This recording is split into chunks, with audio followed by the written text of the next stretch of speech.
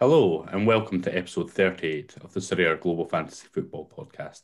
This week, myself, Hybe, and You'll Never Walk Alone, are delighted to be joined by both Mark McBride and KSCards to discuss their SoRare journeys, traditional card collecting, and much more. So it's great to have you on, guys. Welcome. Thanks very much for the invite. Thank you very much for having us on. Yeah, welcome to you boys. So three of us are sober and one of us is blind drunk. It should be an interesting one. So you're in Motherwell. Where are you calling us from today, George? Cambridge. Sunny Cambridge. Yeah, it's lovely today. Great. Well, look, it's great to have two guests on again this week. So I don't mind which order you want to go for it. George, I know next to nothing about you, so I'm really looking forward to hearing your story. Why don't you tell us a little bit more about yourself? Yeah, I'm George. Hello. Basically, I got into SoRare about February time after I was in the hobby card collecting space and saw the big influencers plugging away at SoRare, trying to get your reward, what you get when you sign up through their link. And then I watched a lot of John Ellis's stuff and then thought, okay, this is quite interesting. I'm into the investing crypto side of it, excites me. Fantasy football, a massive football fan, so obviously fantasy football excites me. And I collect cards, so I was like, perfect, the free thing that I can do. NFTs, Gary, obviously we all know Gary V, big in NFT space. I was like, okay, that's also a bonus. And then got onto it, saw that it's something that I'd want, and then got signed up in February time, to be fair. And then since then I got very lucky. I can't deny I got lucky. So I brought my first card, like Nana Ampua, for like £20. I was like, okay, I'm in. I brought a card, later realizing that that was probably one of the worst. Need to research the cards a bit more before you go in buying. And then I won a card off John Ellis, who did like a giveaway. So I won a Adil Auche off him, which was a big card. And that suckered me into go heavy. So I've then brought my first 5 cards through the auction, spent a bit more than I probably should have, and then got the free card Sadir Azmoun, which again is another really good card in my eyes. So I got to a point where I'm confident enough to play Div 4 at a decent level. Oh, superb. So I was paying very close attention now. I was now going to question whether it was Hybe or yourself that's been on the batters with kind of listening so closely to these new players that I've never seen on the card game before. So I'll have to start using the search bar of these. Sheesh! For these Ampowers and the like. Pronunciation. Yeah, the pronunciation of these names, I do butcher them pretty badly, to be fair. That's a belter. Eo Chichi. So do you consider yourself transitioned over from physical cards, or what sort of balance do you have now in terms of the time you spend with your physical card collection and the time you spend on SoRare? Oh, I'm SoRare 100% now. I got to the point where I needed money to buy players. So I was then looking at what cards I've got of physical that I can get sold and get off, so I can start buying the digital cards. So I'm very much SoRare is the place that I'm at now. I still do like a podcast about the traditional cards and that lot, but SoRare is where the heart is. I was going to say, I can see on your Twitter banner, you've got the a Ronaldinho. I don't know what the difference are between all of them, but a platinum, which looks like a pretty nice card. Yeah, I can't lie. I do like that one, to be fair. That's on my wall now. So that's stayed in your collection, that one? Yeah, so that's I'm a Futura fan, so I collect Futura physical cards, and then I've now moved away to I used to invest in physical cards. Now I don't invest on just buy what I like physically, but then NFT SoRare I buy to invest, and I buy older players that are good utility physical. So you haven't got a phobia of the over 30s like some of them. Oh no, I love them. I remember listening to your podcast, must have been 4, 5, 6 weeks ago, and you were talking about the over 30s, and I had a Pape Cisse in my gallery, and I was sitting there, and then I think it must have been 3 weeks ago, he scored out of nowhere and it hit me my E threshold. So I was like, yes. So SoRare podcast helped me out there. Nice. Excellent. That's good to see. I think that was at the Vormer episode where I was probably waxing a little bit too much lyrical over him. I think you were saying you could get an older player, and then that older player can win you younger players, then you can then sit on. So don't overlook the old timers. Exactly. Well, maybe that's my age coming through. That advice definitely didn't come from me. I'm getting better though. I'm getting better at holding some of the 28-year-old plus guys that are getting into their twilight years. It depends who it is as well. It depends who the player is. So if you know that they're still going to get game time and could do something, it's worth it. But if they're just sort of winding down their career, it's that gambling, isn't it? That's it. And you've always got the chance that player moves to another country, moves back to their home nation, moves to a lesser league. And so there's all sorts that can go on in the latter stages of a player's career that will change and give them a utility, give them some value and make them useful as part of your lineups.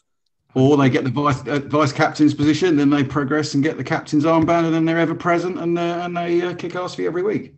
Do you look for captains then? I think that's what I've found. I've sort of looked at who is the captain. They're sort of normally quite old and cheap, normally defender that sort of I can pick up quite cheaply, to be fair, the captains. I don't, but when I'm picking when I'm buying, no. But when I'm picking teams, I think it certainly does influence, who I perhaps select as a captain. If there's even if there's only a 5-10% chance that a regular guy might be a DMP that week, I'll look at the captain and go, well, if I've got a captain in the 5, I'll maybe lean towards giving them the captain's position in SoRare, just because I feel that it's tougher to see a manager drop a captain. Yeah, definitely. It's been quite tough recently with the DNPs as well. Obviously, the end of the season, and there's a lot of games thick and fast, and Asia and things. But it's been quite difficult. And it's you look at your team, and there's guys just not in the squad. Like, oh, good. That was out of the blue. The last couple of weeks have been hard though. With sort of, I think the Russia League. So Sadat Azmoun, who's one of my main players, sort of just got dropped for the last 2 games. So that come out of nowhere. So I was like, okay. That's absolutely killed me most weeks. When that DMP pops up, that's it. Game over. Yeah, they won the league as well, didn't they? So they're still pretty much hammering everybody, and that's a hard bit as well. So the good teams, they can rotate because there's nothing to play for as well. So it's been hard. Excellent. So in terms of the short space of time you've been on the game then, George, what advice would you give to other managers? It sounds like you've dabbled into, a bit of everything. If you were to start again, would you do anything differently, or you think you'd perhaps follow the same path that you've already chosen? It's a different approach. I would go differently if I could go back with sort of funds that I had. I would sort of, although global Div 4 is a good place to start hitting your ETH, I think look at players who play either challenger or champion if you're going for Europe, because then when you're trying to progress, you've at least got a base where you can go to. Whereas I've got my striker who plays at challenger. I forget which ones, which sometimes, but sort of I've now got to try and build 2 different teams. Whereas I think if I started again, I would have done Global All-Star, but made sure my base sort of 3 big hitter players played for either challenger or champion, and then moved from there. That would be okay. So what you're saying is now, because the seasons are different, you might lose a key player at the end of the European season that you've then got to go to the market and replace to play alongside whatever Asian or whatever MLS cards you might have. Yeah, so sort of when you get better on the game, you want to look at sort of leaving the global division, I think. Sort of for me, because the rewards are better when you either go to the European Challenger or European Champion. So for me, I'm now looking at building a team for one of them to sort of get the better rewards and sort of have like an ETH hitting team that stays in Div 4, gets that ETH each week. But then my main team is sort of competing at a high level. Right, okay. Yeah, makes sense. That would be my sort of advice. And do your research. I think people can get stuck when they come in and just sort of buy. We've got to do due diligence for players, otherwise you're going to get hurt. And how do you go about that? What has been your approach so far? That's what I've enjoyed the most, building my team. I'm not at a place now where my team's finished. I'm sort of like, just enter the team. When I was building it, you go transfer market, Twitter, follow them, follow the team, follow the league, sort of make sure they're playing, see what stats they've scored, where they're previous years, what position they played previous years, if they're in the national team, if they're getting called up under 21 team, and just sort of making sure they're either a player or people are reporting about them, and sort of just making sure they are getting game time or have got moves lined up. That's sort of one thing for me that I look at to make sure, okay, I'm going to get utility out of them, or there's a speculation behind them. So they could be getting a move, or they aren't happy and wanting to go elsewhere. That's sort of my focus when I'm trying to pick a player up. Nice. And you've came from the physical card collecting space, and you talked there about is it Futura or Futera? Yeah. Either one. So you've grown with that, and you've enjoyed collecting these cards, and there's still some that you've you're now collecting as a hobby. Do you buy cards in SoRare because of the look of them, or is it purely for utility at this moment? It is both at the moment. I'm sort of utility for the ones, but there is some that I have that I'm like, I probably couldn't let them go. Like I think Ricardo Pepe I've got for the MLS. He's sort of one that I sort of am behind him. Like, okay, I'm following your career now. I'm with you. I sort of don't see selling him and sort of them ones. But then there's a lot that I'm like, I'd happily let go. But there's a few that I'm like, okay, you're in my team. Let's sort of go on this journey together and see how we get on.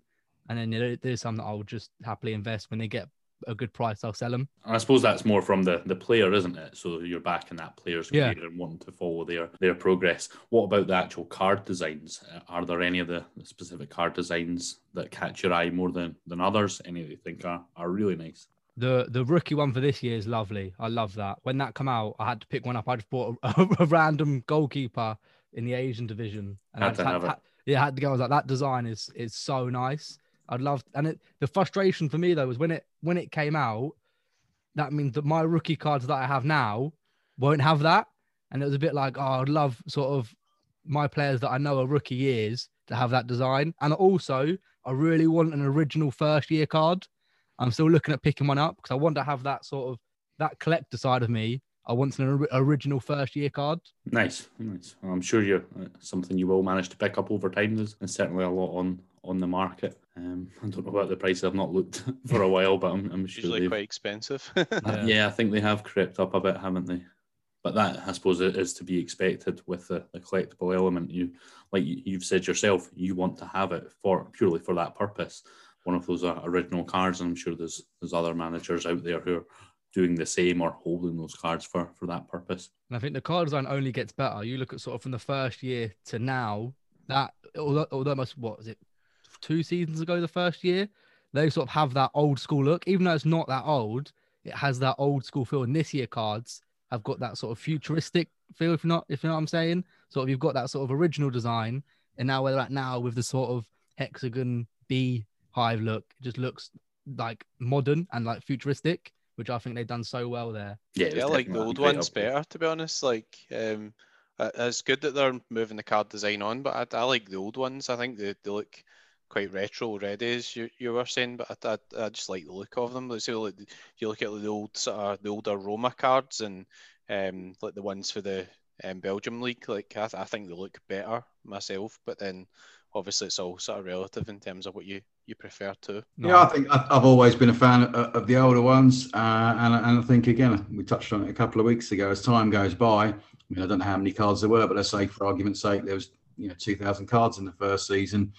We're producing 2,000 cards every 3 days at the moment. So again, aesthetically, yeah, they might appeal to some people, they might not to others. But one thing can't be denied is their relative scarcity. We wind the clock forward another 12 months, we could be in a situation where we're seeing auctions every 10, 15 seconds of the day, versus then, the 2018 19s, which there'll be 2,000 or however many there are in existence. So, even the scarcity alone, you'll be trawling the transfer market maybe in 12 months from now, and it'll be like one in every few hundred, maybe a 2018 19, and that's only if the owner is even dangling them on the market. Yeah. George, I've got a wee question for you. What do you think about things like championship season cards, or like shirt numbers and things? For example, obviously Sporting won the league this year, Inter have won the league. Do you think collectability wise and in years to come, people might prefer some of those seasons cards because they're title winning seasons, so that happen in the physical card collecting side? Oh, 100%. I think I'm really unfortunate that my team is never going to win the league, like in the next 20 years. So I won't have the chance. But if I followed a team... You also a Manchester United fan, George? No. Long way off Man United. Long way off. That's all right. I just thought 20 years without Drogba before it might be the case. After last night, I can see them waiting 20 years for another chance. Wow. But no, I think if I was like, say, like Man City this year haven't obviously got cards in the game, but when they win the Champions League, I think if you support Man City, you definitely want a card from that team or that year to have. So I think looking back, if you could get a card from, say, a Man United fan from the treble winning year, that would hold so much value and like nostalgia for you. So it'll definitely be collectors of the teams that will want that card from that year. Or if the player's shirt number's an iconic shirt number. I think with the shirt number, it's a hard one. I know some people hold it dear to them about it, but I think it would only be if it was an iconic player with an iconic shirt number for me. That's the only when I would get drawn into it. So I know obviously it's not football, but like basketball, if you had like Michael Jordan 23, someone like that would hold a lot of precedent. Yeah, or like CR7 or what do you think about like the 1 out of 100 mints, or like the first card ever? Do you think like the actual first card ever will carry more of a premium? Do you think like the 1 out of 100 cards? Because it seems to be more demand for those types of cards. What are your thoughts on those? From a collector point of view, I can see why it does, because that is the first one officially minted. That is sort of the one that was done first. But I think utility-wise, sort of obviously we know that it holds no different value. But from a collector, 100%, the first one out would be massive. When also you can see when the auctions come out as well, when you're trying to bid on the first one, everyone's after it because that's the one that is officially the first one ever created of that player. Yeah. So just obviously because we're in subsequent seasons cards now, obviously you've got the first card ever, and then the next season you've got the first 1 out of 100 of that season. So I think that's where it becomes like a wee bit harder as well, because it's not the first card ever, but it is the first card for that season. So they're always really popular as well. So it's kind of like try to judge that per player. Like they all seem to go for a higher price, but like I think that some of the lower down players, like they don't really have any collectability. So you've got to watch what you're doing there. If you end up paying a lot more for the initial mint and they're not like, they might not hold that value. There might be more demand for it just now, but whether or not they'll hold that collectible value later on. Okay, so here's a question for you guys then. Taking your question one step further, Mark. Yep. What would you rather have? Would you rather have the 1 of 100? Let's say it's a reasonable player that you like and the market is fond of. With 1 of 100 of, let's say, this season, or let's say last season was their original season, any serial number from the previous season. That's a hard. What's their percentage saying? That's a hard one. I think it has to be the earlier card, surely. Yeah, it's interesting. Yeah. For me, it would be the sort of the older card, the sort of that's close to their sort of rookie season for me. First time on the platform. Yeah. Or would you ignore a 27 out of 100 from last year and you'd rather own the 1 of 100 from a subsequent season? For me personally, it would be the older card. The more, even if you look at the hobby, like the physical hobby, the older card holds a lot more value than a card because they're all like numbered. The older card would hold more value if you're investing in it long term. And for me, utility wise, the older card would have more percentage in the game. Yeah, I mean, okay, yeah, the older card might lose a seasonal bonus for a year, but I don't think that's a major factor for many people. If you're playing long term, it doesn't matter really to me. Yeah, it's interesting. Let's cause a run on 2018-19 cards then. Let's go. I'm just doing my usual, having a wee look through. I was going to say, Hybie stays quiet for the first 20 minutes. All the players that we talk about. $2,000 on 2018-19 cards whilst we've been talking here, probably. There's a couple of nice ones, actually. A couple of keepers. Maybe a Sander Berge, a Van Hoesten. Yeah, lots of Tywos.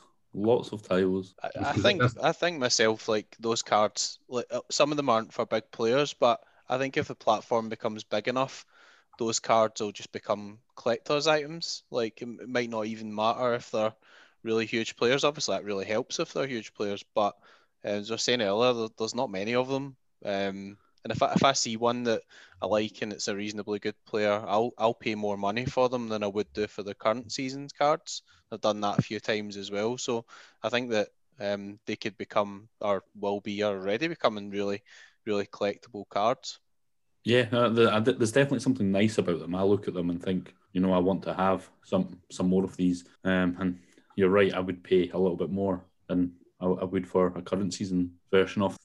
Yeah, I think that the 1 out of 100s, like people when they put them on the market, they'll price them higher. I've seen quite a few of the 1 out of 100 like subsequent season cards recently, and they're sitting there for a while. So people obviously maybe think that they'll get more money for them or paid a wee bit more money because there's more demand, and then they sit in the market. So it's obviously hard to gauge because like sometimes you'll not see them in the market, or they'll end up with private deals or whatever. But as a kind of interesting point, I think like the first ever will obviously come at a premium, or the first mints ever like will come at a premium, and it depends how many are being minted as well. Like for example, if a player moves and then there's only 20 of them, then they're mega scarce as well. So obviously from that point of view, that helps out a lot if you can look at how many have actually been minted in that season as well. Is it the full 100, or somebody moved after 15 cards have been minted and there's only 15 then, which makes them even more valuable, I think. Yeah, I think all that plays into it, doesn't it? And you have to spend the time. It's not necessarily always really apparent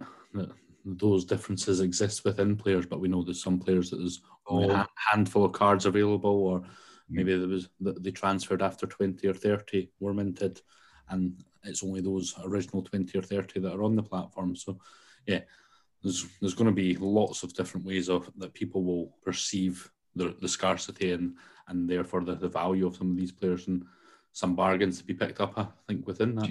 Do you think that can change in the future? Do you think it's possible to, obviously, I don't know, because I don't know anything about NFTs, but like Kai's reads Atil, who I have, only 52 rares are printed or been minted, but on his card it says out of 100.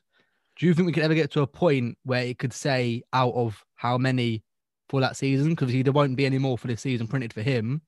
Do you think there'll ever be a point where you could say out of 52, say, for example, on the card, so it looks rarer? I think when the cards are actually minted, there is no way that you can change the fronts. So okay, yeah. So if the name's spelt wrong, if the badge is wrong, or if there's a defect on the card, or there's a little error somewhere, that actually is an imperfection that will stay on the card itself. Wow. I think as we've seen with the filters, we've had more, the one of the serial number filter, and I think maybe in the way in which a card is displayed when you see it and open it up from the transfer market, I think there are certainly improvements that they can have there that will visually show, you've got one of 52 this season.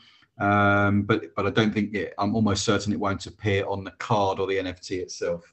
Oh, okay. But I think it'd be a good one to have as a filter to say, okay, show me cards where there's only 20 of them in existence on a particular season. Yeah, that's quite interesting. I'm sure HG will add that next week. The other point I was saying about the original sort of Belgian league cards, or the first season cards you've got to watch, is that they're now into their third season on the platform as well. So it's quite interesting sometimes to see how the market reacts, or the pricing is compared to how many cards are out. So like, for example, MLS cards have just come out, and I think that a lot of the MLS cards in the run up to the MLS coming back were quite high for a couple of reasons, hype around the platform and everything. But as the new season cards come out and supply and the rewards and everything comes out, sometimes the prices come down a wee bit. So the flip side of buying the first season cards is that you've got to watch that they're just not like more useless because there's more of them in existence as well, albeit it's subsequent season ones, because somebody doesn't want to collect them, just want to buy them to use them or whatever, then they've got 300 to choose from rather than 100 or 50 or whatever. So the other thing I look at as well is like in the champion, I don't know if they'll expand it, obviously they could change it, but the big 5 leagues are the big 5 leagues, and a lot of the big clubs are on there as well, so maybe they're less vulnerable to other cards coming on. But in the challenger, there's probably quite a few more full leagues that could come on. So if you're buying like a challenger goalkeeper and they're 500 quid or whatever, you think, well, what's going to happen if a new league's launched in the challenger? What happens if they get cheaper options there? Whereas the champion cards are in certain areas, they're maybe not as vulnerable to new teams coming. So it's hard to predict because there's a team coming every week at the moment, isn't there? But sometimes you've got to look at some of these divisions and think about what might come as well in terms of your cards. And so building on that, it's, if for example, tomorrow you see a card on the transfer market you like, where in your collection are you going to look to raise ETH from for that potential purchase? And I would imagine that the Euro Champions is probably the last region that you would look to in order to free up funds. It might be the easiest region to free up funds, but if you're eyeing a new transfer target, I would imagine that you'd probably sell off someone from your collection in Asia, America, or maybe challengers before you start looking at options to sell from champions. Yeah. Do you think there'll ever be a point where it's just the league has their own league? So Premier League, you can only use Premier League player cards.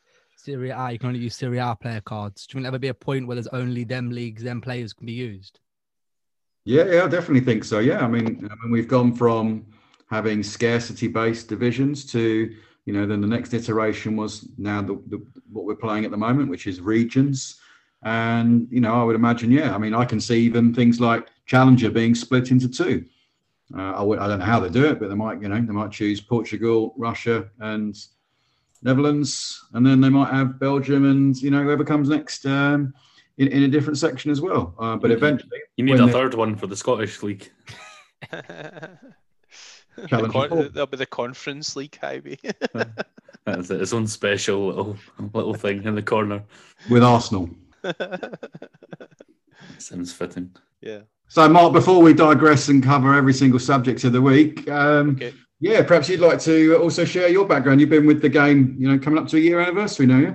Yeah, joined in June last year. So the shout to Fraser Eyre for coaxing me into joining the platform. So yeah, I was doing a wee bit on the Football Index, Footstock, just kind of generally liked things like that. And Fraser told me about SoRare, and I think the thing that attracted me was, like, obviously there was a different sort of choice of teams you can invest in. So a lot of people quite like the EPL, or they quite like the big European leagues, but I quite like sort of delving into buying guys from Shakhtar, or looking at other leagues, or finding sort of gems that eventually become really good. And then, I promised myself, I was like, I'm not going to spend much on this. And then I bought my first card, and I loved the auctions, so I got the bite for it. So it was like 3 days later, and I bought my 5 cards, and I was desperate to see what I'd won as a referral reward and everything. And then just kind of went from there, to be honest. Like, around about the time where the site announced there was like the 4 million funding to try and get the bigger licenses. So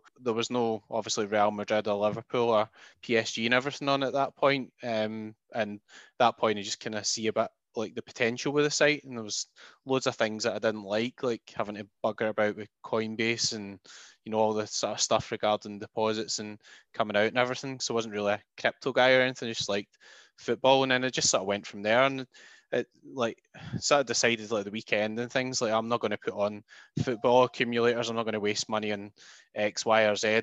I'm just going to buy a young player or buy somebody I've researched, etc. And then I just built my collection up from there. I've got 525 cards or something now, so that's pretty insane. But I've sold a few recently, believe it or not. So I've actually sold enough to take the money that I've put in back out. So I'm now playing risk free, which is really good, and just enjoy it, to be honest. Just I love investing in younger players. I love finding players that haven't broken in yet, or maybe they're a bit under the radar, and then they break in, they increase in price. And I think that you buy younger players, obviously they might not perform straight away, but the tournaments are free, so I love that element of it. Like, if you have a month where you're skint, like if you've got your gallery, you can still enter a tournament. You don't have to spend another 10 or 20 quid to enter at the weekend. You can just put your team in, and it's free, and you can win things. And I think that's really good, to be honest. And the young guys, if you buy somebody and they're 18 and they play until they're 32, all right, so say they're £100 or £200, people think that's dead expensive, but it's not really. Like 10 years utility or whatever out of them, it's not expensive at all. It's actually really cheap. And just sort of went from there. Like, always loved it, always really enjoyed it. Probably sometimes spend too much time scouting or trying to pick up bargains, but yeah, I've always just really enjoyed it. Yeah, I've got some collections. I'm just looking at the 2019-20 rookie cards. So we've got 85 youngsters in there. Is that all I've got? Jeez. That's all, but yeah, some cracking buys in there. Havertz and all sorts.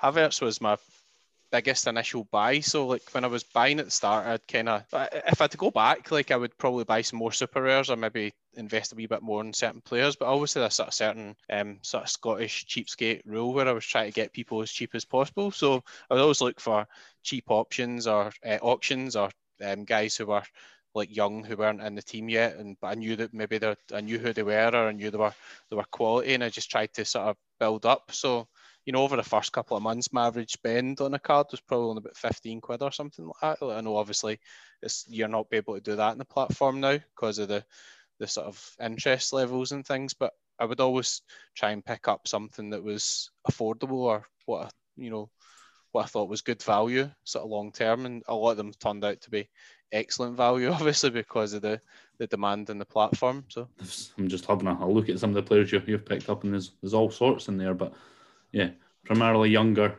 guys, but you can definitely see there's a view for the collectability aspect and looking ahead to the future with a lot of these players. But you've also got the guys that are performing right now. I think I kind of reached a point where I was a bit fed up. Like it's like maybe I had like 20 or 30 cards, but I wasn't winning anything because, you know, obviously I bought the likes of Havertz, but Havertz moved to Chelsea and wasn't really doing that well. And I bought Zaniolo and he'd done his ACL, and you just my biggest buys were Sherky, Zaniolo and Havertz, and none of them were really playing. So at a certain point I was kind of thinking, well, I want to be able to like enjoy the tournaments and everything as well. Obviously I could always put in a good under 23 team, but I wasn't really winning much at that point, and then I just built it up from there, really. And then I started buying like guys who I thought like maybe some injury holds and things, so guys who are good players, maybe have a decent age, but were injured and had a bit of sort of potential to go up in value and things as well, and I always sort of look for bargains from that point of view as well. And then the odd fun buy, just a Shunsuke Nakamura. I've got quite a few of him. Yeah, I just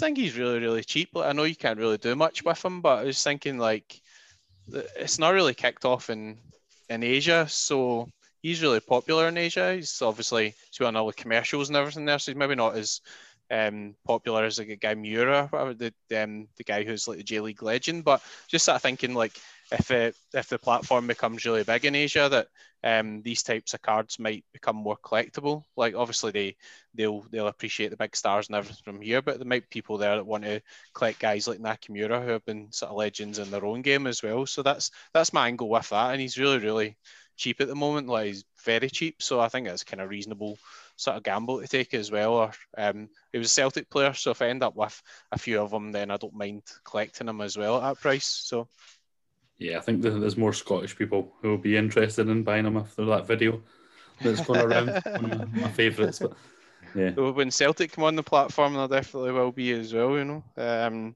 But that's, who knows when that will come or if it will come, but hopefully they do at some point. Be good. Yeah, how long does it take to set your teams at the moment, Mark? I mean, you've got to say such a large gallery and you know, there's so many options. Yeah. What tools do you use, and how do you go about whittling it down to your final selections? It takes a while. I think like in my own head, I've got a sort of order of how I prioritise things. Obviously, 2/3 of my gallery are under 23, so I always pick my under 23 teams first. I think the rewards in those divisions are really good as well. Or I like the rewards in those divisions. Pick those teams first, then I'll pick my sort of global teams, and then I'll go into the regionals. And recently, when I've been selling some cards, I've been taking a wee bit out to be sensible for once. But I've also been picking up some super rares as well, so that I can enter more divisions. So I usually sort of pick 23s, global division, and then have a look at what's available in terms of maybe some division threes as well. In terms of tools, I always have a quick look on the injury section. So follow some stuff on Twitter. Sports Gamblers get an injury section. Obviously sort of check nobody's injured, and then I just sort of work through in terms of guys I know who score well. Like some of the teams kind of pick themselves, and some of the other teams are a bit more tricky because I've got loads of options. And then I do a mad thing where I pick all my training teams manually every week, which takes at least an hour. But the thing I like about that is that if you set your teams, then you go through your training teams, or you look to pick them, and you see somebody who you think's got a good game, but maybe hasn't been scoring really highly, not top of the list, then it kind of puts them back into your mind. Because I find that if you just leave your training teams there and then you just leave them for next week, sometimes you'll miss a guy you would want to bring back into your team. So that's a ball ache because it takes me ages to do that, but there we go.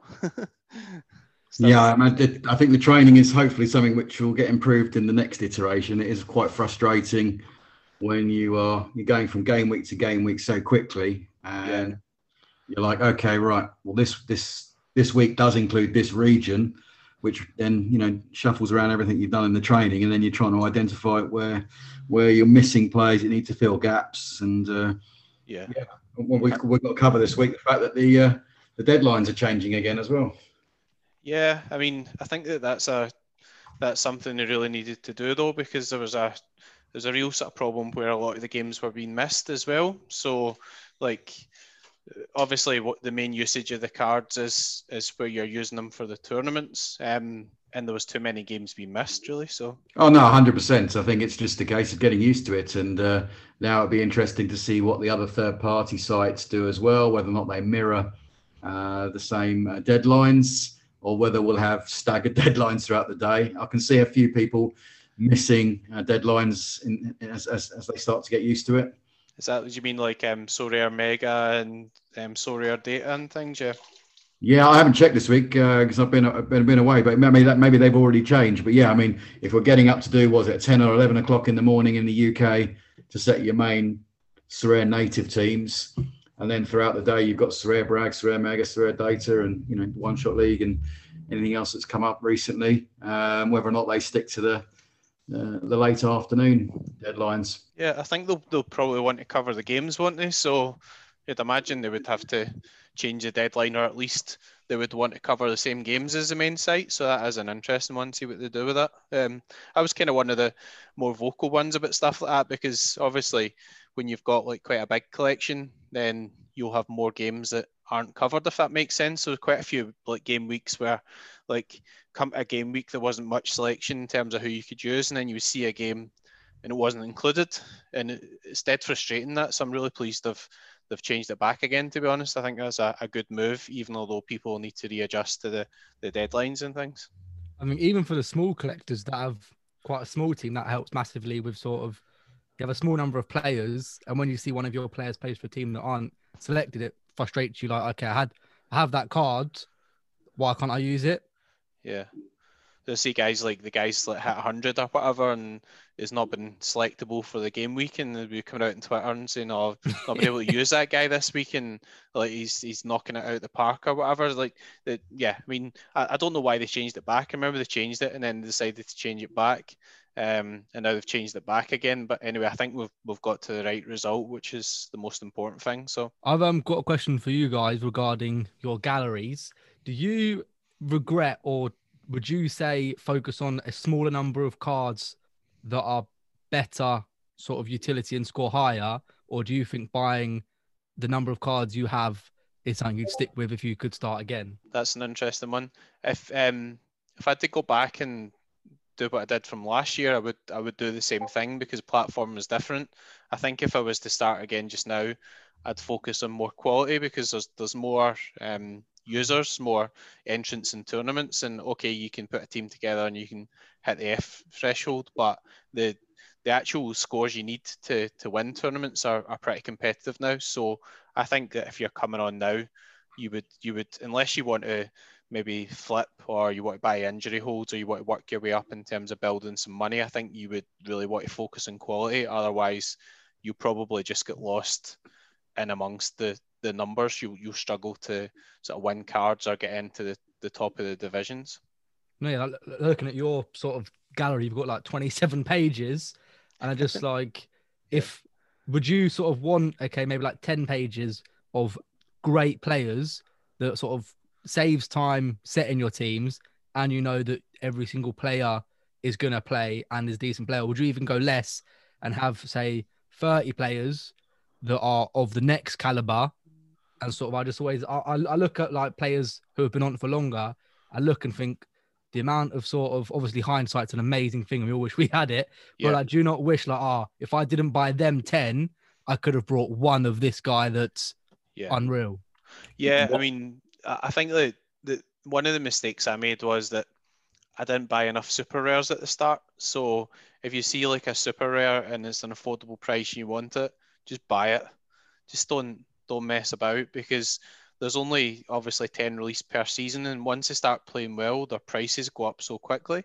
So it's okay with hindsight. Like if I had to go back, then I would have probably, for every couple of rares I bought, I would buy a super rare. I mean, I never, it was about 3 or 4 months in and I hadn't even bought a super rare, which was, looking back now, seems like like madness, to be honest. But I'd kind of set myself a target of I wanted to buy cheaper cards, and I didn't want to go too heavy in. I know it looks a bit silly now that I've got like 500 cards, but like the way I was doing it was I was buying cards at 20 and 30 quid a time. So I get to the weekend, I would spend 30 quid on a card. I wasn't coming in all the time and spending 300. Yeah. I only done that once in the first 6 months. I was just chipping away and I was buying guys I thought that would be really good value. And then obviously as the prices have gone up now, like sometimes I'll sell somebody and I'll buy somebody else and I'll bank some or whatever. So you'll see some of the more recent buys. I've had to buy like the goalie from Santos Laguna and he was £1,000. But I bought that from a couple of sales and things. I took some money out and I bought him because I'd lost a goalkeeper and things. So, but I'm able to do that now because I've put my own £1,000 in. It was money I'd sort of taken from some sales and things, which I'm fortunate to be in that position. So would you say, because I'm at a position where I'm going for the next level, would you say rare goalkeeper or super rare outfield player then? I think if you've got a smaller gallery, you really need a playing goalkeeper. Like having a super rare is good because that gets you into Division 3, but I think you've got to focus on quality and like if you can play with a common goalkeeper and you can hit the F thresholds and things, but if you're playing with a common goalkeeper and you come 10th in a tournament and you've lost the tournament by 15 points because you've not bought a goalkeeper, you'll be kicking yourself, I think. So I think at some point you just got to stump up a couple of hundred and just get yourself a good rare goalkeeper. Like they hold their value really well, goalkeepers. No, so people always talk about goalkeepers are really expensive, but yeah, if you buy one for 300 quid and then you use them for 4 months and you sell them, you really sell them for like 400 quid or whatever if they're doing well. So like, all right, they aren't cheap, but because of the demand for them, because they're so scarce, like they hold their value quite well as well. No, I think I won 2 reward cards in Global All-Star Div 4 with common goalkeeper, and I'm sort of now at the level of sort of, okay, now I've sort of each week I'll put like money in, I'll buy a bit of ETH each week, and then at the end of the month I'll put that ETH into the game and sort of keep building up and try and sell some players. But yeah, rare goalkeeper is my next buy 100%. But it's interesting to say about a super rare, sort of, because I was looking at sort of, do I get a super rare to sort of have it and just hope that the player does something, or get the keeper for utility for now to look at winning a super rare or getting rare cards that I could then sell to get the super rare? I think that I've just been buying super rares recently, and the mistake that you can't make with a super rare is that the easiest way to think about it is super rare is that scores same points as your rare captain does. Don't buy a super rare that scores crap just for the sake of having a super rare. Like, if you want to buy a super rare and it gives you access to other divisions things, then that's great. But if you look at a super rare and their average score is 45 and then you add on the bonus that you get, would you be better to spend like the same money or slightly less on a guy who's averaging 60? Like that, you've got to weigh that stuff up. So it depends what super rare you're looking for from that point of view.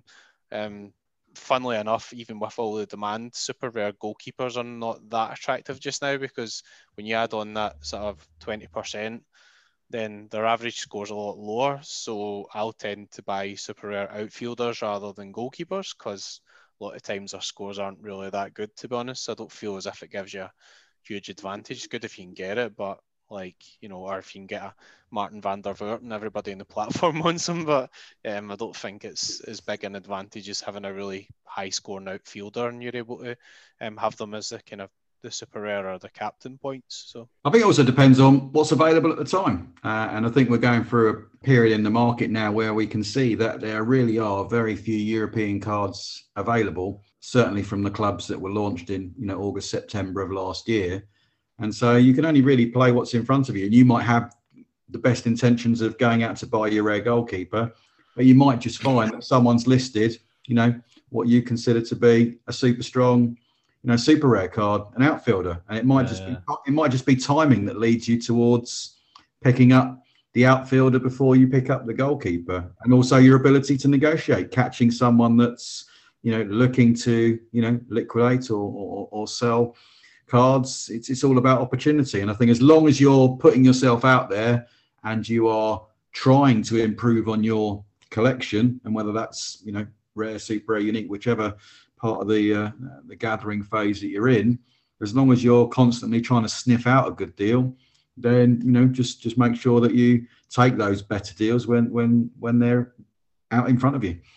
Yeah, I agree with that as well. Particularly, I said earlier with the super rares, like thing is that 5 are sold at auction and 5 go into the reward pool. So, like, if say somebody wins the super rare and they really don't want to sell them, like you can find yourself in a scenario where you want a super rare and literally is not one listed, or if there is one listed, the person wants mega money to sell because they don't want to sell. So the thing you've got to watch there is if you see a super rare and you've got the money to buy them, sometimes you've got to take that chance because they're so scarce that you might not be able to buy another one for months, or you might need to wait until somebody wins one as a reward and doesn't want it and lists it. So you could be waiting literally 2 or 3 months and they're just not available. So you've got to bear that in mind when you're buying the higher scarcities, because the rares are become more available more often as well. And I think the other point, which I was chatting with somebody a few days ago, if you look at the way that the rewards are categorized in tiers,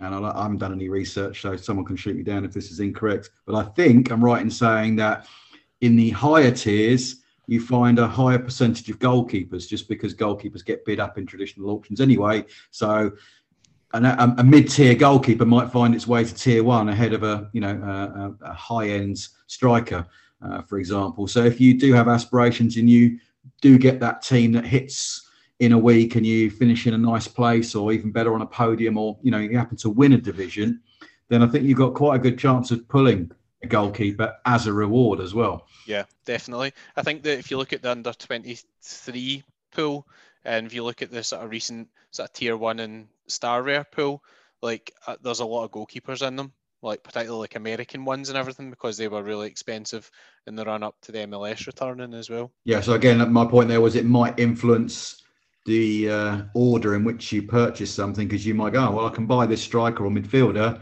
and I'll hopefully try and win a goalkeeper. I guess the other way around is you buy a goalkeeper, you win a goalkeeper, and then you sell the one that you feel is surplus to fund your outfield player. That's what I think this game is so good, is that there's so many paths you can take to sort of succeed, and success is measured in so many different ways, in different leagues. I've not even entered under 23s once, and I know a lot of people, that's their sort of main division. So I think what makes the platform so good is the fact that one player can have the complete different tactic than another player, whereas I think when you do the traditional fantasy football or traditional card collecting, there's sort of that set way that, okay, this is what you do, this is how you win, this is how you achieve it. Whereas SoRare, it's just so good of how different you can play it. Yeah, that's really interesting. Yeah, I mean, I've got loads of backup goalkeepers, and the reason I've done that is, one, I've got lots of cards, so it lets me enter training. So like even if guys will not get games, like I can put them in training and the XP will go up. And the other reason I bought loads of backup goalkeepers is that the goalies are so scarce and their price increases so much when they're playing that even if you only get like 30% of them who end up playing at specific time, then you've made a profit on them. So you can have loads of different strategies. You can buy injury holds, you can buy guys who've fallen out of favour, you can buy guys who you think are going to transfer. Like there's so much sort of depth to the game. Like I find it just really interesting in general. No, definitely. I think the goalkeeper sort of picking up the spare goalkeepers was something that I did, and I managed to get quite lucky. I sort of brought a goalkeeper £40, just sort of, okay, this is what happens with him. Then the team starting goalkeeper got injured first game of the season. He came on, played, I think it was 5 or 6 games, did really well, earned me my ETH, and then he got injured sort of last week. So sort of he's now out for the season. So I think it can work really well. Yeah. I think the reason goalkeepers are expensive is not because they score really well. They're expensive because you need one to get a team in, really. Yeah. So like that's what drives the kind of the price increase. So you see a guy be selling for 40 quid, all of a sudden he gets in the team, or somebody's injured, or somebody transfers out, and then their price will go up. And sometimes they're not even that good. Sometimes they're playing terrible. It's like you look at them, they're scoring 30s and stuff. People paying 350 quid for them or whatever. Like it's just the way it is. And like people keep saying things like, "Oh, goalkeepers are too expensive." And like when I'm talking about it, I would say, well, forwards are really expensive. Like, you don't get as many forwards in the game. They're really expensive. So if you want to sort out the goalkeeper situation, what would you do about forwards? Like, there's loads of midfielders, there's loads of defenders. You can get loads of really high scoring defenders. They're not that expensive, but forwards are more expensive. And it's just the way it is. Like, I don't think they'll be able to solve that situation. It's just the nature of how it's worked. So do you think they could? An interesting position as well in tournament play, because if you're, let's say, the All Blacks or the Allisons of this world, if every major goalkeeper concedes over a weekend, and you've thrown in a goalkeeper which may be less popular, and only a few percent of managers are using in tournament play, and I think we've seen, maybe not clean sheets, but an example might be, let's say you use a Japanese goalkeeper that's up against Kawasaki Frontale, and Frontale have an off day, don't score, then your goalkeeper can suddenly be the difference between you placing tier 3 and could get you significantly higher. There's over the course of a weekend, the usual suspects typically score quite well from outfield positions. But there was a couple of weekends ago where All Black conceded late on. And there'll be a lot of goalkeepers out there that would have quite easily outperformed All Black that weekend. He's one of those goalkeepers that tends to concede and not have any saves, doesn't do any sweeper keeper stuff. He'll sit on 35 to 37 points when he's conceded one goal. And, even a Japanese goalkeeper taking a pummeling from somewhere is pulling out a few saves here and there, all finishing high 40s, early 50s. Yeah, then you've got to avoid the 3 goals being conceded, otherwise you're snookered. Unless you're Manuel Neuer, and he'll still hit 100 even though he's conceded left, right, centre. Yeah, well, he does all the sweeper keeper stuff as well, doesn't he? So he's actually really involved in the play. So yeah, that's kind of interesting. Like, there's not many sort of higher scoring goalkeepers, but like recently I sold Lafont and I bought Muric, and it was like half the price, and I looked, I need a higher average.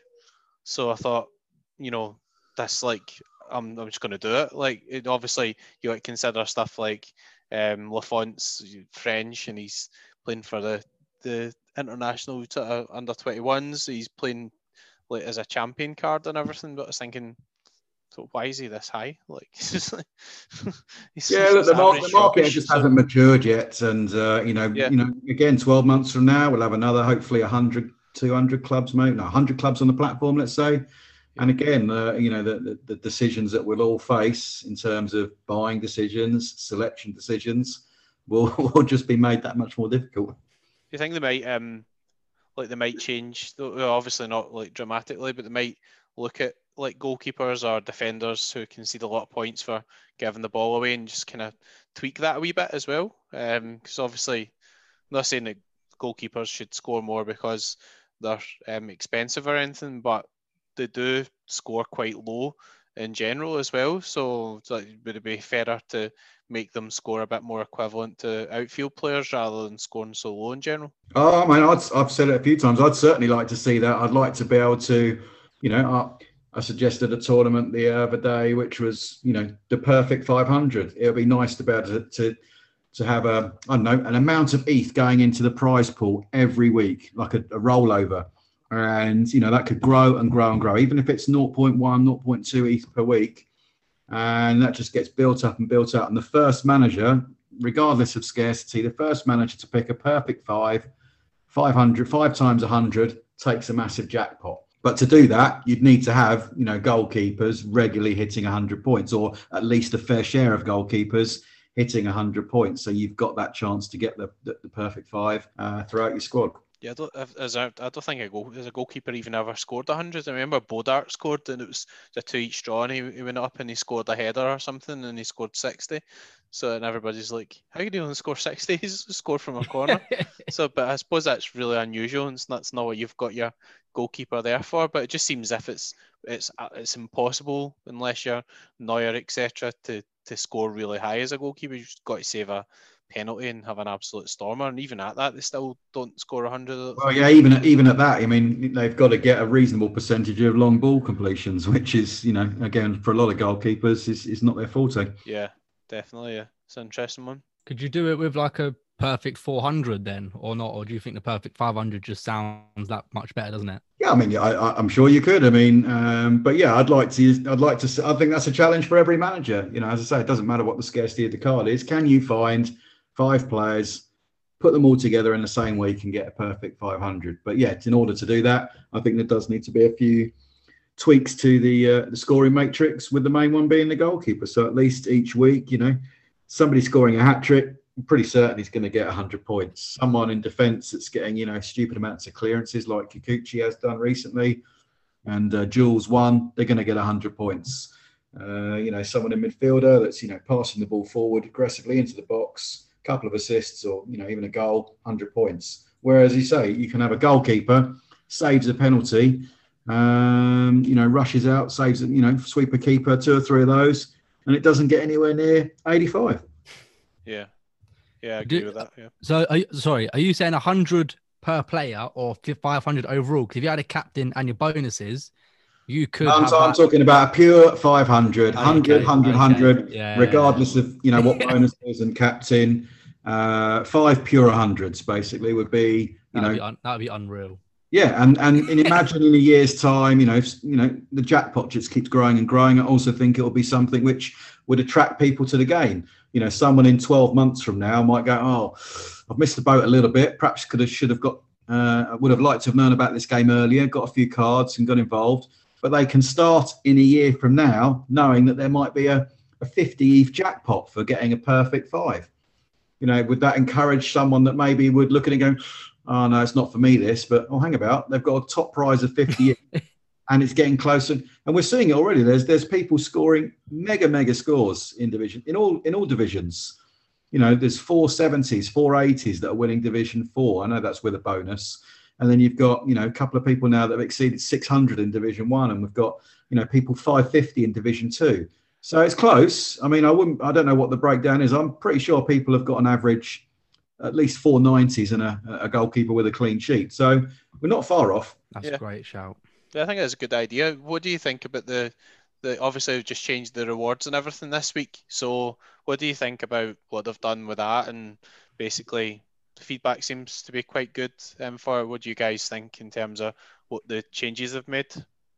Yeah, so the dynamic rewards, as we're calling it, from next week. So game week 170, isn't it? So it's about making it more accessible, more scalable, and giving more rewards back to managers. So there's been a few tweaks across the divisions, but yeah, at high level, if there's more teams playing, there's going to be more rewards. If there's less teams playing, there's going to be less rewards. So it gives more reward for those big game weeks where everyone's playing and lots of people are seeing larger scores. And I think that has been a frustration recently, or you know, people have been finding it a bit harder to win those prizes because so many people are hitting such high scores. We're seeing, you know, lots of 400, 500, nearly touching the 500 point mark across the divisions. And yeah, it is getting more difficult. So when we have these big game weeks, more people are going to get rewarded for it. I think that's fantastic, and it will allow the platform to scale as more managers come on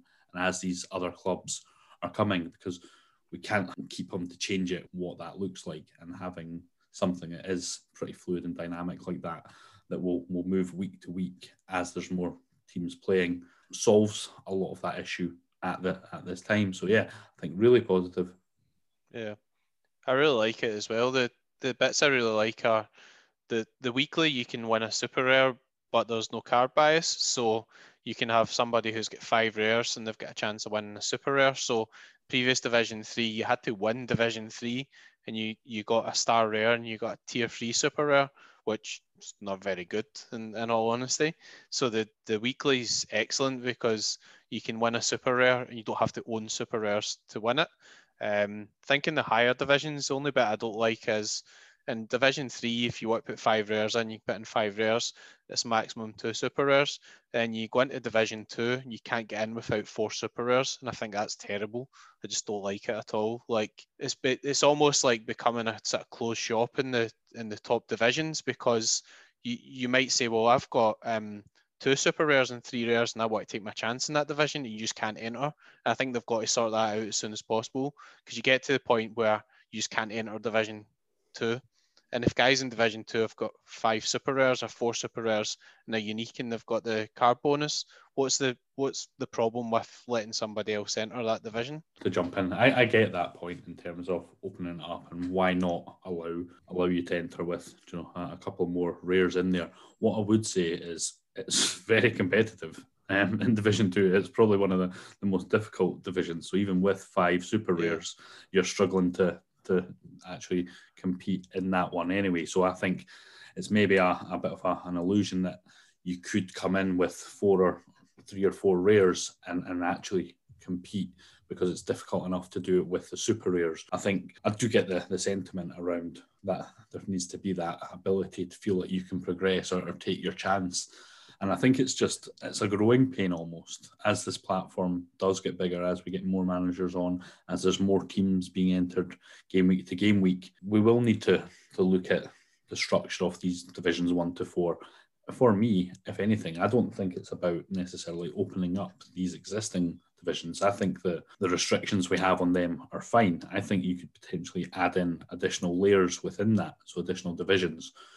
But it takes time before we get to that point. We need more managers on. We need more managers with the size of collections. And so we've talked in the past, I think, about having things like SO11. And one of the reasons we've probably not seen that so far in the main site is because just not enough people have large enough collections to be able to compete. So it would be more of a closed shop. So I think over time, and as managers build their collections, because I'm still bought another 10, 20 cards in the last week, I'm still building my collection. I think everyone on the platform in the main is doing similar. People have the more ability to compete, and we will be able to then bulk out some of these divisions. Well, I think also as well, I mean, I do hear you, Mark, but also if someone's got 2 super rares and then they get a 3rd super rare, I would say that the more logical progression curve for that manager would be to enter 2 Division 3 simultaneously. You wouldn't, I don't know, maybe I'm wrong, but I don't think you would go from going, right, I did have a Division 3 team last week, I've bought 1 more super rare, now I want to have a go at Division 2. I would say that you would probably progress, get your 4th super rare, 5th super rare, 6th super rare. You can play 2 or 3 Division 3 simultaneously, which I think would give you a better chance of winning more prizes overall, to then prepare you for Division 2. I don't think managers go from having 2 super rares and then go, right, I've got my 3rd one now. Oh, that's not fair. Why can't I join Division 2? Yeah, but the point I was making earlier was that I think Hybe's right about between the divisions. So obviously things have changed a wee bit now, but the way the divisions were before, you had to win Division 3 just to win a super rare. Now the super rares are very, very expensive. So it's a big jump from buying like some good rares to buying some good super rares. A lot of them are thousands of pounds. So if you look at like some of the quieter game weeks and things, there were weekends where I would have maybe have taken a chance in Division 2 with 2 rares and 3 super rares. And you say, well, you might not have had a chance in those divisions, but sometimes, like obviously it's not the norm, but sometimes those divisions are being won with similar scores to the scores that have been won in Division 3 and Division 4. So what would you rather do? Do you want to play against 6,000 people in the Global All-Stars Division 4, or do you want to move up a wee bit and enter the higher divisions? I just think like they could do with just opening it up a wee bit. Like, it's just that you get to a point where you're just not allowed to enter at all, and that's a bad message to people, I think, in terms of progression through the game, because they can't even take a chance in that division. Like, they're just not allowed to enter, and I don't think that's right. No, that's fair. I can hear that. I mean, I think my overall interpretation of the dynamic changes from yesterday are that if, you try and think about what managers would do after the changes, and if more managers now are winning tier 1, tier 0 cards for deeper positional finishes, then, they've got the choice to either keep those cards, and I would imagine they'd be more competitive more quickly than they currently are if they're winning tier 3 and tier 2s, and just having the flexibility or the option to sell those cards. Selling a tier 0, tier 1, you would hope is going to yield you a much stronger return than a tier 2 or tier 3, which then frees up more opportunities for you to then recycle that cash into other cards, of maybe scarcer denominations, super rares or uniques. Yeah, I think what they've done with the actual like the way they're handing the cards out is really good. Like they've moved a lot of the tier 3s and things into Division 4, which means that people have got more of a chance of winning, and then as you go up, the quality is increasing. So like, like if you look at the sort of Division 3 and Division 2, there's a couple this weekend where there's maybe 10 less prizes than there were before, obviously because there's less leagues on, like European leagues, but the actual quality of what you win, if you win a card, is like almost going up a tier.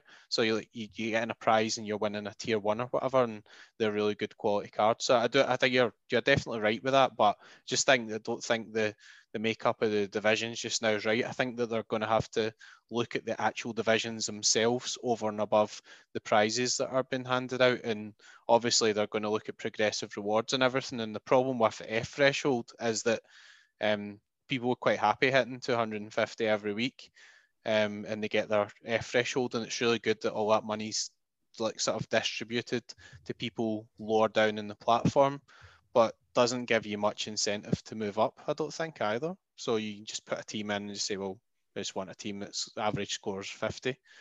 Whereas really you want people to want to try and buy the better cards or to move up, I think. So yeah, I think that's quite interesting challenge they've got over the summer as well. Yeah, I think so. And obviously you mentioned the thresholds there. So that was also in the note about that remaining in place until the new feature. So the progress bar comes in at the end of the summer. So I think that's what the team will be working on to get that ability for people, all managers, to feel like they are able to progress in the game and to enjoy it and to move on there. So if you haven't already caught that, it was in the AMA with Carl. There was a lot of chat around what that's going to look like, that progression feature. So I'm sure we'll see more on that as we come. But yeah, for now, the thresholds are going to stay.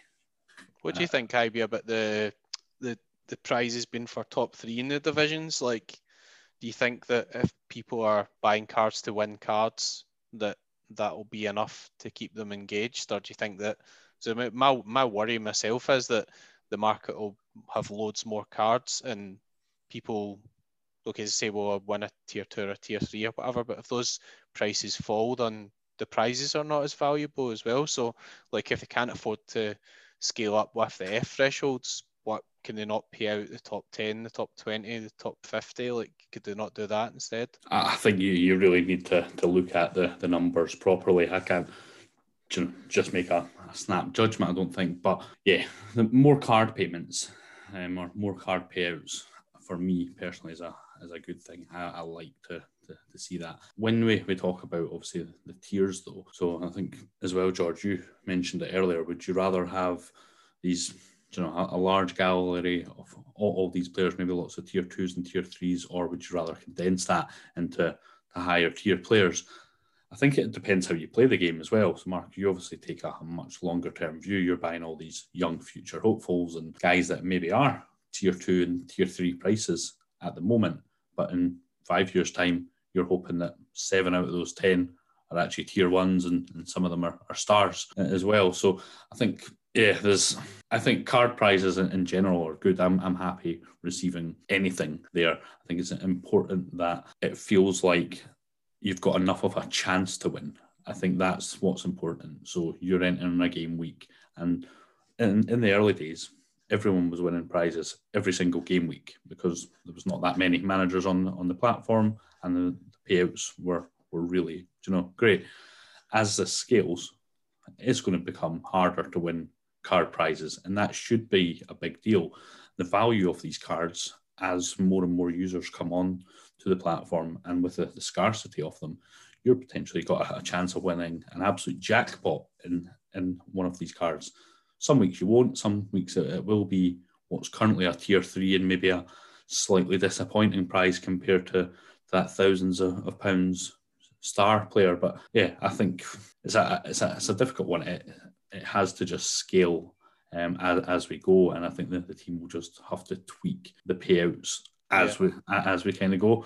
It's a really difficult one to speculate. I think if you look at it right now and said this week changes are made, let's say we don't get any new managers joining the game for the next couple of weeks, then I can see that maybe people thinking, the cards, it might stifle growth a little bit because we'll all be trying to sell to each other.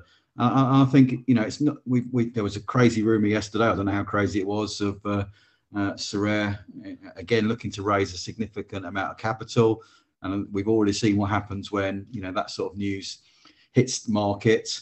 I think again, imagine winning a tier 1 now for finishing further down in an environment where there's 1,000, 2,000, 3,000 new managers on board. There should be, anyone that's playing the game now, there should be a next generation of users and managers that you can quite easily sell these cards to. If we all played the game for another 3 months, and let's say we all on average won, 5 tier 2s and 5 tier 3 cards, yes, we could probably think, I'd rather have the E's, because, who's going to be buying these tier 2 and tier 3 cards off me?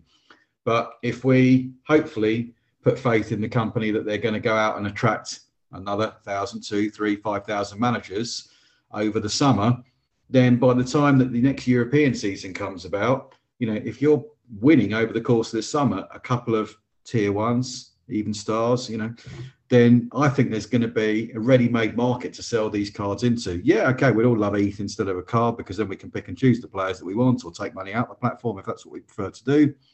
But I think, again, it won't take many new managers coming into the market. And whenever you do list, a higher value card in your portfolio, chances are you're going to get inquiries on them. Or even if someone approaches you about a different card, you end up talking about, a tier 1 or a tier 0 card that you might be interested in selling or trading. So I think this will give people a lot more flexibility on trades also moving forward. So, people might have a personal preference about wanting ETH, but as far as I'm concerned, T1 and tier 0 cards are pretty damn liquid if you find the right type of new capital coming into the game. And I think over the summer, if they promote the Euros correctly, and again on the lead up to the next European season, the tier 0 ones, they're as good as ETH in my opinion. Yeah, I mean, it's just that the market sometimes isn't that liquid as well. I see what you mean about the cards that are in demand, but those are the cards that are in demand. So the problem if you release too many cards and you're giving out all the card prizes is if card values drop, then the value of what you're winning is dropping as well. So obviously, there's a lot of people, as Hybe was saying, that maybe they hit over 300 and they're in the challenge and they've won nothing, and that had to be addressed. So it's great that people can win these things now, but I think it's just a tough juggling act as well, because people are building teams just now based on hitting F thresholds and things, and once you start changing those things, it changes the dynamic in terms of who people want to buy and the demand for them. So guys just now who are averaging 40 in the Challenger League, and people want to build a team and they spend 200 quid or 300 quid in a team, they can hit the F threshold, but if the F threshold is taken away, then the value of those guys might drop to like 15 quid each or whatever. So, but would they not?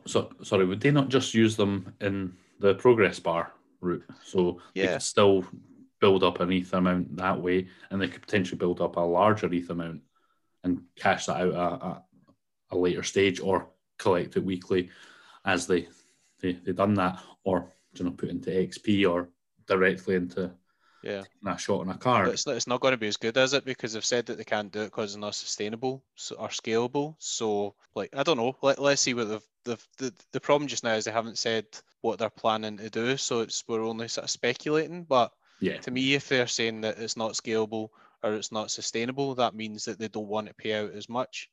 And if they don't want to pay out as much, that means people are getting less, which means that those cards won't be worth as much. So, there's lots of things you can change. You could also change the fact that they put less auctions on the market and they start applying a trading tax or a sales tax from manager to manager. I mean, if we got less auctions on the market and we were told, you can sell a card to another manager, but it'll cost you 5%, and SoRare were to make a revenue stream to replace, the speed in which they're selling cards, then, it could balance out. I mean, then you'd be winning cards that you knew weren't coming around as frequently on the auction house.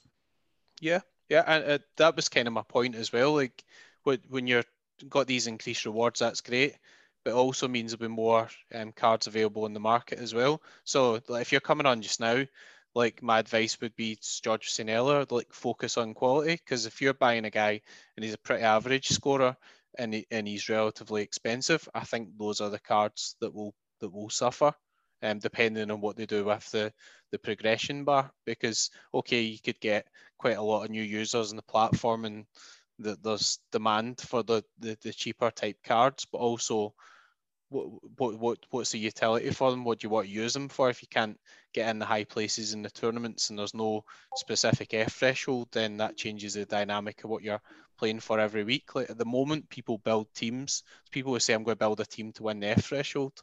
So that creates a demand for those cards. No, agree. And I think, again, it's also then down to how managers play the game longer term as well. I mean, everything you've said there is 100%, but you're talking about the here and now. And there are managers out there which will plan ahead. And, we speculated today, will there be a spin-off from, challengers or other regions or individual leagues that form in the future? Now, I don't think any of us can say with certainty that there will be, but, maybe we could all think there's a 90% chance. So if there is a 90% chance that there'll be an Eredivisie only league and a Jupiler only league and a Russian Premier League only league in the future at some point, then there will be a growing demand for these players that perhaps don't have a demand this week, next week, or the week after. So again, it's not all the cards that you're buying today are going to be ones that you end up selecting on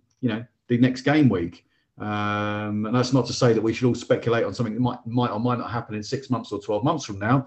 But I think as the game evolves, we're going to have more tournaments in play. And so there's going to be the need for more cards, and there's going to be more managers that don't know about SoRare playing the game in 12 months from now. So, at no point in the last couple of years, even the guys that got in February that might have, been caught out by, the spike, people are still getting value from whatever they've bought, whatever price they've bought, whether that's, flipping on, or if they have bought at a point where it's a little bit too high, hopefully they're putting those cards to work for them and they're getting a yield in terms of, where they're finishing, whether it's the E threshold or whether they're able to hit card prizes as well. And I don't think that's any different. Any card that you buy over the next few weeks in the summer, hopefully you'll look back on in 6 months, 12 months from now, and it'll be a good decision no matter what you buy. Yeah. I think there always needs to be that sort of cash reward, though. Like, I think it's all we can sort of speculate, but I think that what draws people in is looking at the cash prize. Like, players' utility is useful because you can win real money or ETH, if you know what I mean. So I think that they need to make sure that and I have faith in the team. Everything they've done so far has been perfect, and I'm obviously going to keep playing. But what draws people in is that chance of, okay, look, you can use these NFT cards to win money. Yeah, that's kind of the point I was making. Like, you might get to the point where if you're only giving out ETH to the top 3 and it's like hardly anybody's getting it, okay, there might be the progression thing, so you need to see how that plays out. So that's going to be quite interesting. Like, I really do think that they could give out more, but not necessarily unlimited amounts. But obviously that's for them to model it. And obviously, Mark, you'd said that some people will take it out of the platform, some people will, but I think a lot of people will actually use it to put towards cards, and it will create some liquidity in the market as well. So that's obviously quite a big decision in terms of what they do with thresholds, which is why they've left them in place just now, which is probably a good decision as well, to be honest. I think when I talk to people about who join, the sort of first thing they look at is, okay, average 50 players hit the ETH, recuperate some money back to then reinvest. I tried to withdraw some, but it was I messed up. But it's like, I think people don't look at withdrawing much. They sort of looking at how they can keep going and keep progressing, and that ETH little bit each week motivates them to keep on going and keep on trying to progress, and that gives them that little bit. Okay, I got a kickback this week, which I can then reinvest into my team. I got a card this week. Okay, perfect. I can either sell them to add to the sort of ETH that I've built up, or I can use that player and sell someone else. And there's that progression. I think the progression cart bar could be good, but I think there always needs to be a cash prize available for the average player. Yeah, I think it's like that's obviously we're not game economists and everything as well, but like it's an interesting sort of concept in terms of what people do with that, those small amounts of money. Like, if you give somebody like 300 quid or whatever, then you know, what they're going to do with that. Some people might say, oh, we're going to take that out. You give somebody like 20 quid, are they going to withdraw the 20? I mean, obviously just now with crypto and the fees, you're not gonna, but that I learned might that the hard change. way. It might change with the scalability, or if they change to a stable coin or something. But if you give out small amounts, then people put that into the market, or put it into cards, or they'll save up for cards. So they've just got to be careful with that in terms of how they make the changes. It's just that I can see that people are buying cards and building these teams built on the F thresholds. And if you take those thresholds away, then the demand for those cards will drop, and also the actual what you use them for will drop. So it's okay saying, well, okay, you can still use them in the tournaments, but if you're scoring to 150 and you're getting absolutely nowhere near winning anything because you're only scoring to 150, what you're using them for completely changes. So that's why they've got to ease this change in, or make sure that the progression bar is quite good. And I think they will deliver something quite good, but it's just interesting to see what they're going to do with that. And just people who are coming in just now building teams, you've got to be careful in terms of what teams you're building. Like, you might build a team for next season based on that, but you've got to be aware that the F threshold stuff's going to change. So just be careful and focus on guys who score well. That's what I would say. No, definitely. Yep, I think a lot of these changes, as you said, Mark, there's a lot that's unknown still at this stage. So until that actually comes, or until we see more what that looks like, there'll be a lot of speculation, and we can't really know what it will do to the market fully. But good to be aware and, you know, take a bit of caution there, think about what's coming, and, you know, buy accordingly. Yeah. But yeah, it's always good to be looking at players that are scoring high already and are adding utility to your team first and foremost. I think that is something that you need to. It depends what you're wanting to do. Some people have came in purely to collect and aren't even entering SO5 teams. But I think for the vast majority, you get your enjoyment from entering on a weekly basis, aiming to win prizes and an eighth reward. So building teams that are actually enabling you to do so is key. But yeah, over the next months and over hopefully the next couple of years, we'll see complete wholesale changes on this platform. So what we're seeing today and what we're talking about today will be completely irrelevant, because we'll have got it all wrong, and there'll be loads of different changes that have came in this. Just platform. delete the podcast. Just don't tell anybody. That's it. They'll be long forgotten by then. If there's a division for every league as well, I'll be divorced. So that'll definitely change as well. So it's bad enough just now. It's like, you're in SoRare again. Anyway, that's another point altogether. That's it. We hear her shouting for you in the background. You said you were only going to be 45 minutes. Yeah, we have run on quite a bit this one, but it has been enjoyable. Been great chatting to you both. So thank you very much for giving us your time tonight. Yeah, thank you both very much. Thank you for having us. No worries. Thanks for the invite. It's been good. So that brings us to the end of today's SoRare Global Fantasy Football podcast. I hope you found it useful, and as always, if you could like, subscribe and leave a review, then we can help introduce the fantastic concept to more users. See you next time.